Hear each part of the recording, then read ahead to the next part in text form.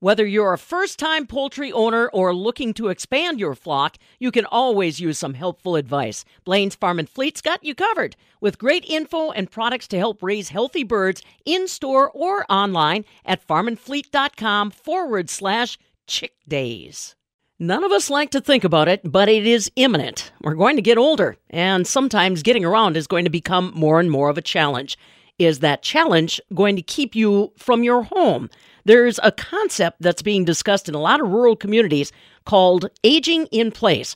Literally, it means being able to stay in your own home as you age. But for many folks, especially folks in rural communities and folks that are on farmsteads, sometimes those homes are not necessarily friendly when it comes to aging in place. And that's why today we're visiting with Abe Degnan. He is the president of Degnan Design, Build, and Remodel out of DeForest, past president of the Madison Area Builders Association and the Wisconsin Builders Association, and he is also a certified builder and remodeler when it comes to aging in place. Abe, tell me a little bit more about how you got engaged in this concept of aging in place. Yeah, well, Pam, it's really a great part of business to help people. I mean, that's the whole goal of being a remodeler, is to help people. And obviously there's a significant population that is aging, and the whole aging in place instead of moving out of your home, you want to stay there as long as possible and be safe doing it. So the NEHB helped to create the Certified Aging in Place Specialist designation, which is abbreviated CAPS, to educate remodelers about how to do this and how to help their customers. Now, the thing is, we're not necessarily the experts in gauging the abilities of the homeowner, but our job is to be able to ask the homeowner the right questions and work sometimes with professionals like nurses and occupational therapists who know what the homeowners are able to do safely in order to modify and remodel their homes to help them stay there longer and do so safely. How has that clientele been for you, Abe? He's in southern Wisconsin, so we know that there's a lot of folks in the rural community and farm families that are out there. Have they tapped into this? Is this an increasing part of your clientele? Yeah, it's. I would say it's definitely a steady part, and there's a lot of people, frankly, who don't necessarily think about calling it this, and they don't necessarily hire me because that's what I do, but they're hiring me to remodel the bathroom, and me and my design team are thinking about the whole concept of aging in place and safety and comfort the whole time that we're doing this for them. And, so as it relates specifically to your audience, the farm community, what I'm kind of thinking about today then is those homes that were maybe built from the 1940s or 50s up to the 1980s. And there's a reason that I'm drawing a line around the 1980 mark, and that is the lead safe renovation laws.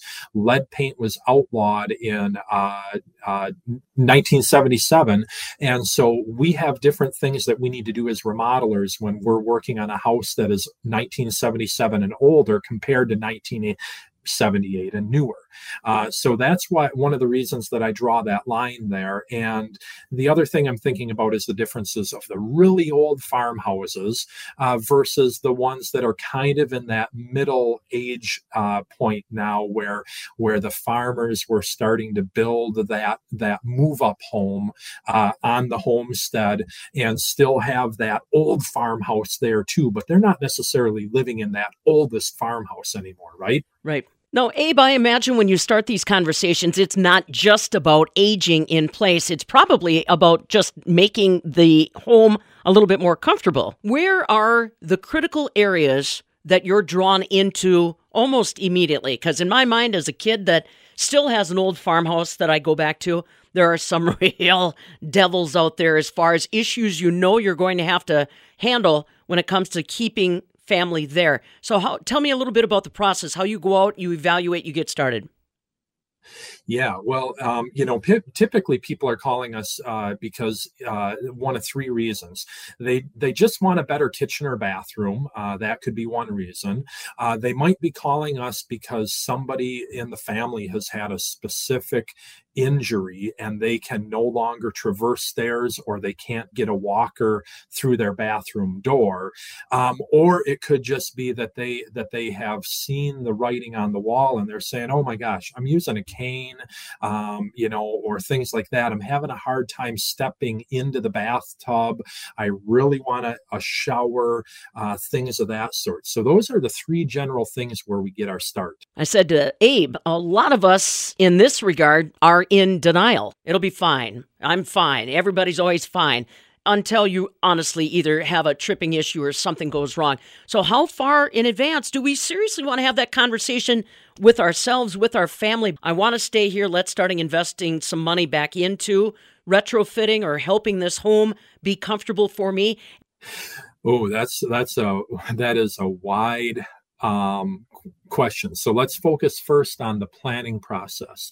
The thing is that remodeling is very busy, and product lead times, as everyone in farming knows, getting your fertilizers, everything else, the plants, what is going on with shipping and trucking delays and everything that we're seeing in this U.S. economy right now.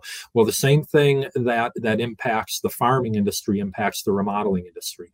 It is slow. It is hard to get things. So things that used to take a few weeks to get now can take a few months, and things that used to take a few months can take half a year. So, and not only that, the last several years have actually increased the amount of remodeling business, because the people that used to work outside the home, so many of them are now working from home, and the things that they put up with and didn't bother them now drive them crazy. And so they're saying, "Oh my gosh, I cannot put up with this anymore." So remodeling is booming. The bottom line, Pam, is that most of my clients are calling us about a year before we actually do their remodeling process. Most good remodelers for larger projects are booked up anywhere between 9 and 15 months right now, and that is partially because of the supply chain and the products. It's also because of how long it takes to do a proper job of planning and how much work there is to be done. So I think, did that cover that first part of the question? Yes, it did. And I can imagine, like I said, that is a big scope, talking about houses from the 40s right on to the 80s. But there's got to be some of those. Is there something that as soon as you pull into the yard, you start looking at that project? Maybe it's a foundation. Maybe it's a slope. Let's face it, if it's a 1940s to 80s, it could be the original with a remodel. I mean, we have a tendency of doing that on the farm. So when you pull into a site, what are some of the first things that you look at to help you start that conversation? Well, people call me up and they say, "Abe, we need to remodel this bathroom here," or "Abe, we only have a second floor bathroom, and it's been all these years that we've been living with that." Now that's typically in the oldest of the houses, not maybe not so much in the 50s and newer, but we still run into that occasionally. And so then you have to requisition space from the main level of the house to get in that bathroom. Every now and then, with the oldest stone foundations out there, it's like, "Oh gosh, it's time to give up on this house. Build your new house, turn the old house into a rental." All the things like that. Those are the things. If the floors are out of level, again, that's the oldest of the houses. But generally, when you get in that 40s and newer, you're working with concrete foundations. You're working with typical framing situations where you've got a good floor and good walls and a good roof to work with. Now, we may need to reallocate space, because the thought process on what was acceptable and usable and standard for a bathroom in the 40s or 50s is way different than what it was in the 60s, 70s, and today. but that would probably be the main thing about whether or not it's better to just to start over or to remodel. And part of it then is also about the love and the passion that some people have for their old house, versus what the cost of new construction is and the cost of remodeling. None of these things are cheap right now. Sometimes it's about the ability to rent something, do cash flow, and where the investment is, in the business that the farmers know that I don't quite know the end of their business, Yeah, I do. Now, so the bottom line here, it sounds to me like it is a discussion that families should be having sooner as opposed to later. And if they feel Yes, like they want to try to go down this path, get connected with a guy like you early, because like you said, your hands are tied on what you can get, what supplies you can get a hold of.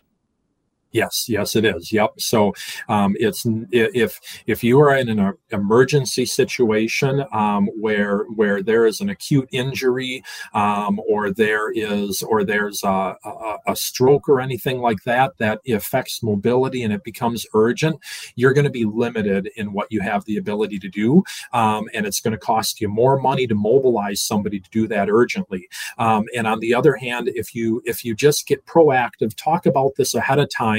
Talk about this before you need it. Then you have the luxury of thinking about what you actually want, how beautiful you want it to be, and how much you want to spend, so that you can do it proactively and in a relaxed fashion without getting stressed out on top of an already stressful situation.